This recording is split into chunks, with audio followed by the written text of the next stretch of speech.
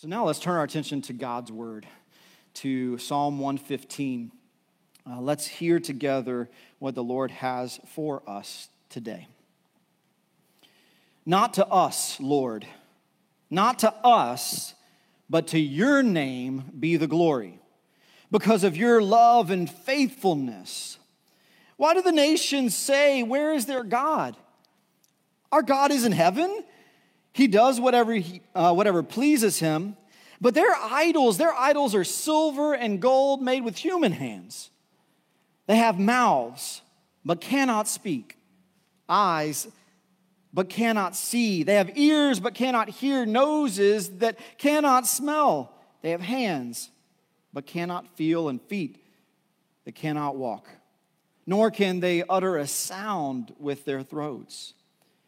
Those who make them will be like them, and so will all who trust in them.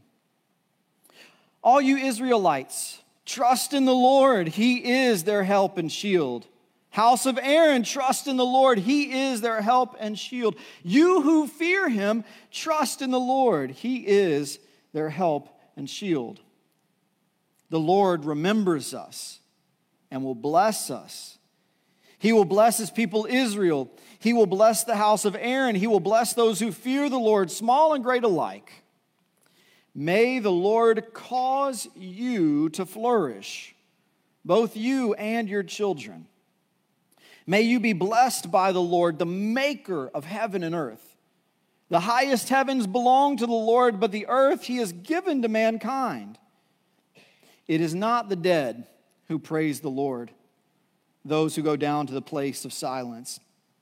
It is we who extol the Lord both now and forevermore. Praise the Lord.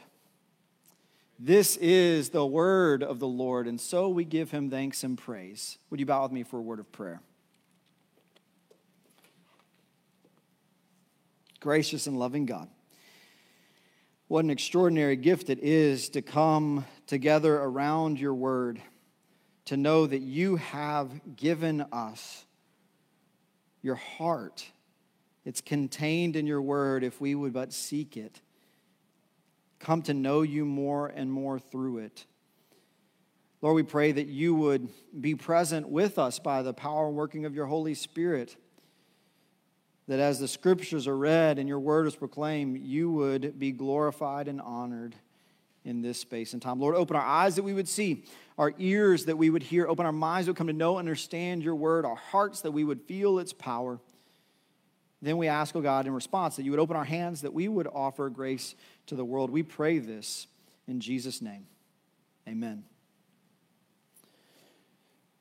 I was in a series of meetings recently, and the meetings were difficult and challenging, and we were dealing with some intricate matters, and at the end of it, there was the meeting after the meeting. Do you know about those?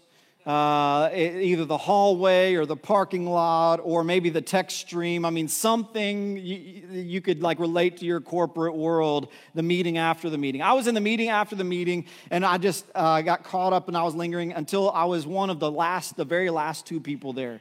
Have you ever been one of the last two? So I was one of the last two people there, and the person that was there with me turned to me and said, "Jason, you were made for this." That seemed like a fairly grand statement, because what I was feeling the entire meeting and in the meetings after the meeting was a grand insufficiency. Like I didn't know what the heck I was doing, right? And sometimes you feel like you're just faking it till you make it. And then someone says you made it and you're like, fooled you.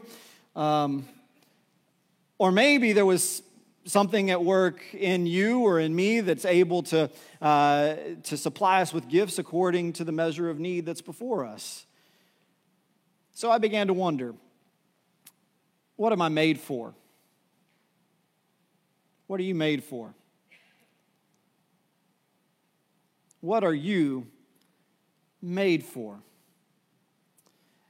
And we know that each and every person here has specific, glorious gifts that are worthy of celebration and giving praise and honor to the one from whom they derive. And we know that at the body, we are part of one body, and as a body, we have many members, and each member has a function, and the Lord is going to use us for these functions. And so when I ask you, what are you made for? You might still be saying, I'm still figuring that out.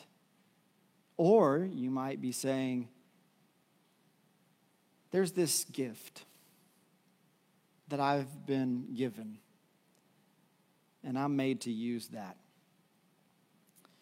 There are individual gifts and there are things that we're individually made for, but there's also like this grand corporate creation that we share in. And I want you to know each and every person has been made for something that is not unique to you, but is held in common one with another. You could look around the room and you could think to yourself, everyone here has been made for this.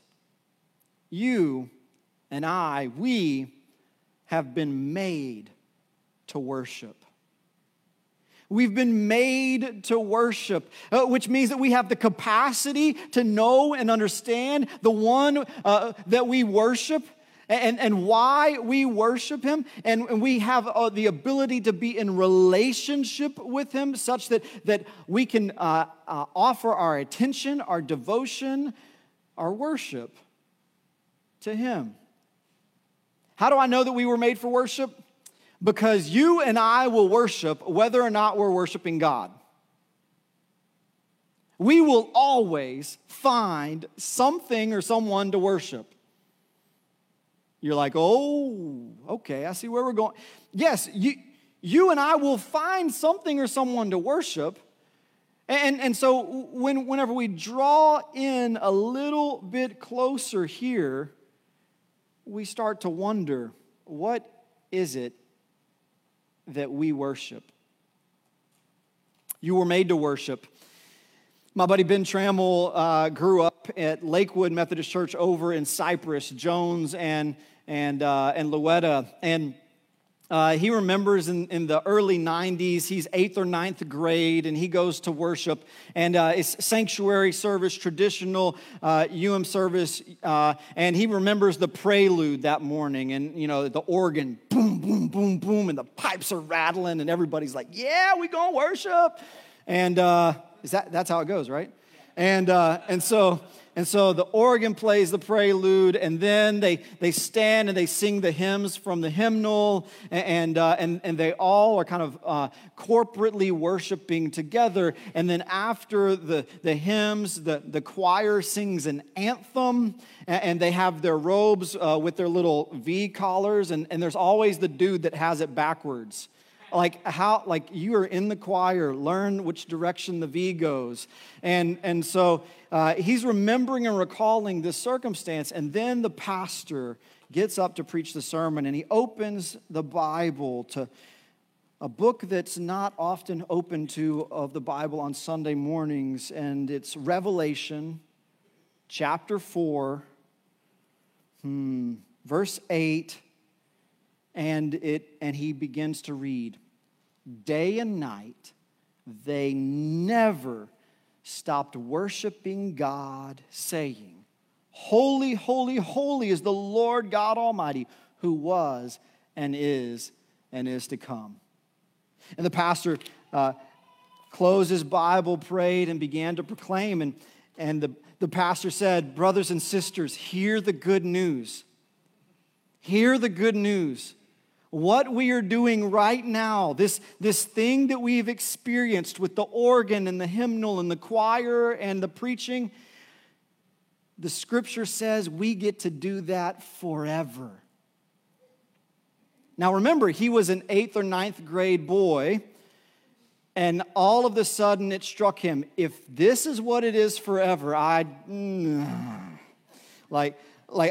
don't know if that's what forever should look like. And Ben was telling me this story, and I was like, hey, Ben, but what if it was like a rock band? What if it was contemporary Christian worship? He was like, no, No. Do you remember the 90s? We tried it. I could sing of your love forever. Right? And we sang, I could sing of your love forever.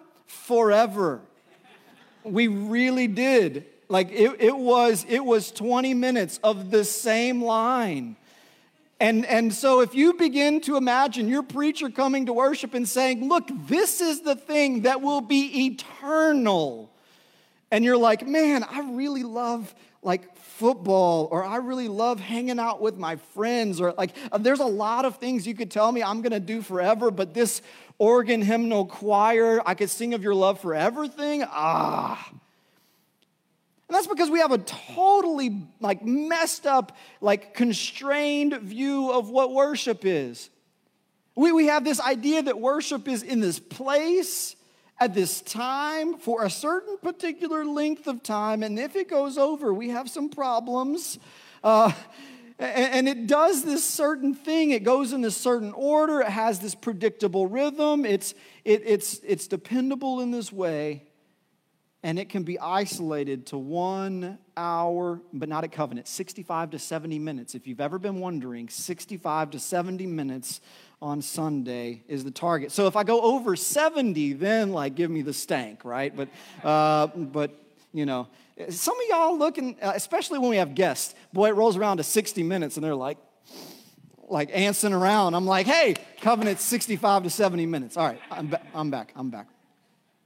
So we have this view of worship that it's this thing that's done in this place and this time for a certain length of time. But that's not a biblical view of worship. That's not an eternal view of worship. And we need to break our minds open so that we could receive this glorious image of worship that goes so much deeper and so much further beyond that constrained vision. And in order to do that, one of the things the psalmist orients us in here is the differentiation between what worship is when you are worshiping God and what worship is when you are worshiping an idol.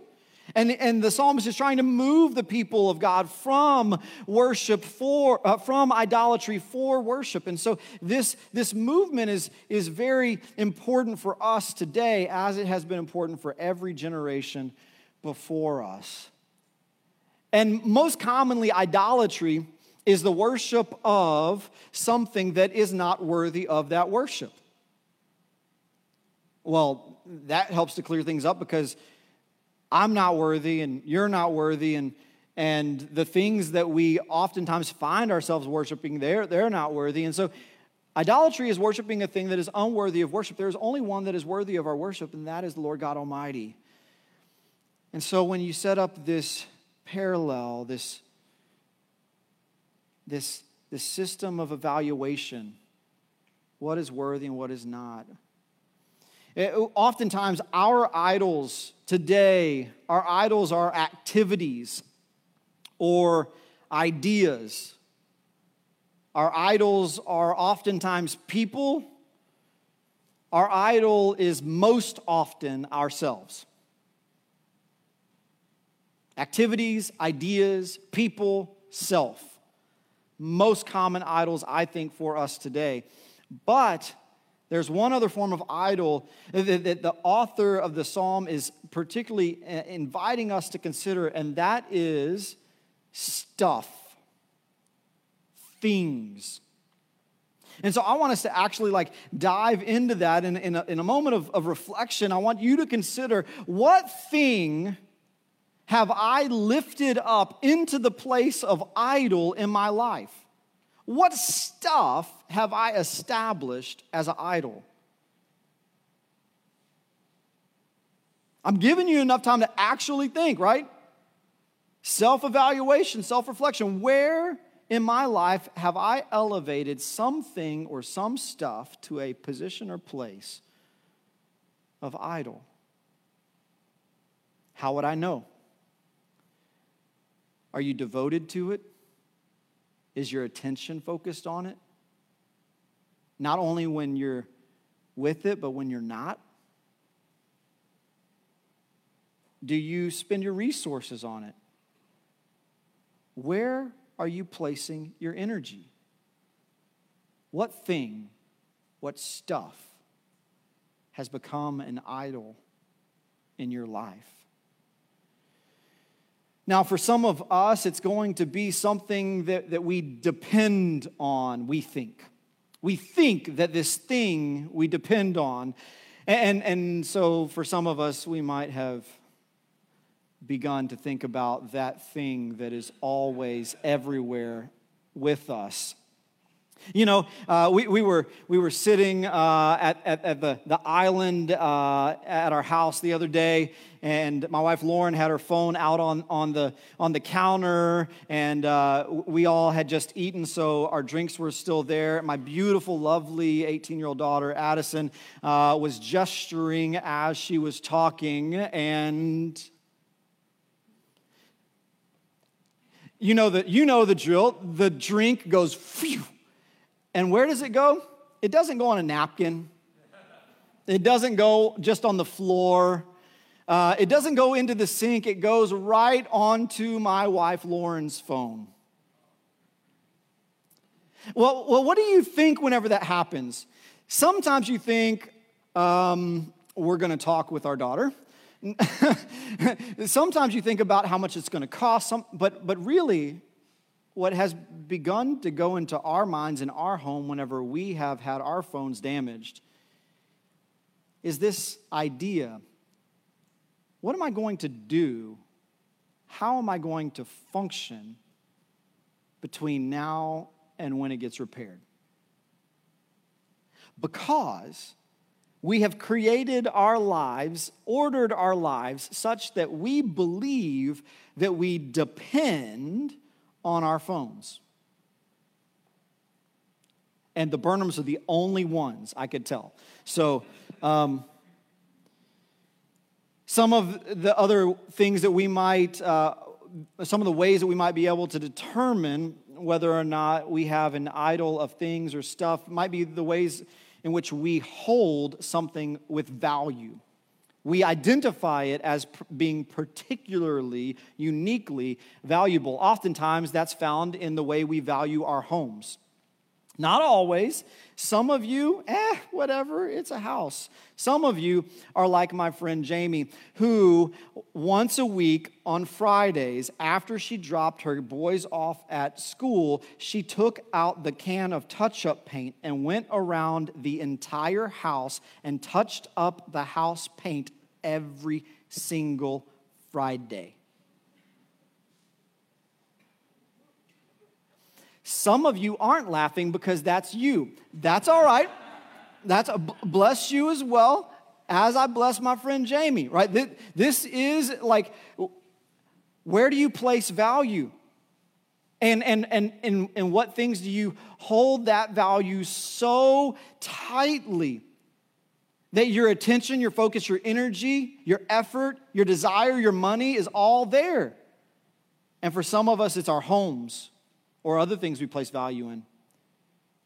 What is that thing or that stuff that you have elevated to a position of idol in your lives?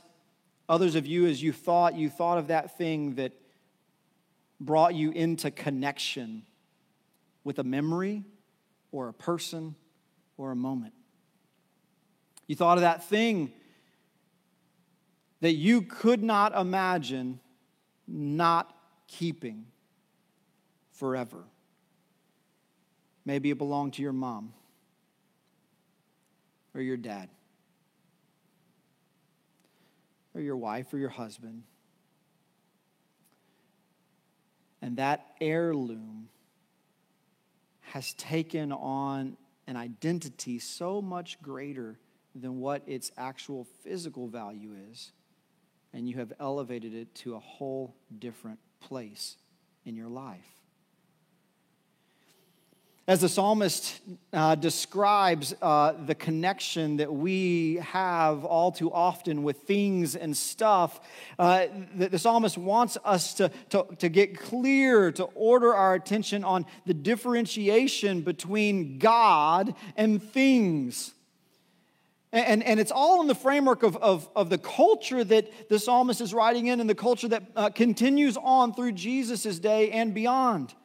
You know, you think of the people of God as they left Egypt and were saved through the sea, and then they enter into the wilderness. And while they're in the wilderness, Moses goes up, meets with the Lord. The Lord is giving Moses direction. And while he is gone for too short a period of time, or maybe too long because of what took place, the people of God do what? They take off their earrings. They take off their rings. They go and get their plates and their cups, anything that is made of metal, and they liquidate that metal and they craft a golden calf, a physical representation of another god, so that they had something to worship. Paul describes a similar reality in the book of Acts chapter 17. He is ministering all across his missionary journeys, and he comes to Athens. And while he's in Athens, he has opportunities to preach and to teach, but at very first, when he enters Athens, he evaluates the community that he's been called to reach with the good news of Jesus Christ. And it begins in verse 16. We're going to read just 3 different pieces to show what Paul encountered there. Verse 16 says, "While Paul was waiting for them in Athens, he was greatly distressed to see that the city was full of idols." Okay, so he sees that there are idols in the marketplace, that there are idols in the homes, that there are idols in the temples, that everywhere he goes, from home to corporate worship settings, idols everywhere.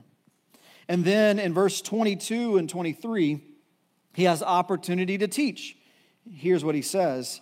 Paul stood up in the meeting of the Areopagus and says, "People of Athens, I see that in every way you are very religious." Maybe God would say that to us as well. "I see that you are very religious, for as I walked around and looked carefully at your objects of worship, I even found an altar with this inscription, 'To an unknown God.' So you are very ignorant of the thing you worship, and this is what I'm going to proclaim to you." So he says, I've evaluated your community. I see idols in your homes, in your marketplaces, in your temples. I even found one that said that this is to an unknown God, where you are identifying that you're directing your worship, but you don't understand the one that you want to worship. Maybe that's us as well with the things, the stuff we worship. Maybe it's just showing how we are made to worship. But when we misplace that worship, we are acknowledging that we actually don't know the one that we were made to worship. And then finally, verse 29 and 30, it says, "Therefore, since we are God's offspring, we should not think that the divine being is like gold or silver or stone, an image made by human design and skill. In the past, God overlooked such ignorance, but now he commands all people everywhere to repent." God commands all people everywhere to repent. And so as the psalmist comes into this ongoing testimony of God for the world, not just the people of God, and he says, there are these physical idols, these things, this stuff that are made by human hands, but think how worthless actually they are. How they will decay, how they will rust, how they will deteriorate, how they do not have the lasting capacity that we wish they did. Think about your idols. And here's how the psalmist frames it. He says, your idols, you could craft them with hands, but they can't touch you. You could craft them with a mouth, but they can't say a word to you. You craft your idols with ears, but they don't hear you. You craft your idols with feet and legs, but they don't walk with you. And so, the psalmist's call to you and to me today is to know that we worship a living God. We worship a God who has a mouth, who gives words to us, who teaches us and leads us and guides us by his very voice. We have a God who has heard every single prayer of your heart and of your lips. We have a God who sees you in the midst of your joy and your trouble, and he walks with you all along the way. We have a God who reaches out and touches your heart with the power and working of his Holy Spirit, saying to each and every one of you, I love you. I love you. I love you so much that I gave my son for you. And through his sacrifice and mine, I have made a way for us to be together forever. And that is worthy of worship. That is a God to worship. And so whatever idol comes to mind, whether it's a thing or stuff, whether it's people, activity, self, or idea, whatever idol comes to mind for you, I want you to know today that it is worthless. And those things have no lasting capacity. In fact, they lead to death. But we worship a living God who gives life to each and every one who call upon his name. May we worship him because he is worthy. And may we do it forevermore. Would you pray with me? Gracious and loving God, what an extraordinary gift it is to know that you are moving and that you have your being amongst us, that you are with us, and that you call out to us and invite us into a relationship with you. So I pray, oh God, I pray that we would enter in, that we would respond, that our hearts would be open to receive your grace and love. Lord, we are tempted daily, every day, to worship something else, someone else. Lord, we are here proclaiming they're not worthy, but you are.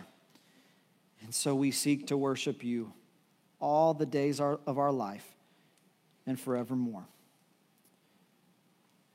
As we continue in worship and enter into this time of offering, Lord, we pray that you would use these gifts for your glory, honor, and praise. And we also ask, oh God, that you would be glorified in the givers as well, that in our generosity, in the joy of giving something away, we would be reminded of what it means to follow you. Lord, be glorified in this time. We pray in Jesus' name. Amen.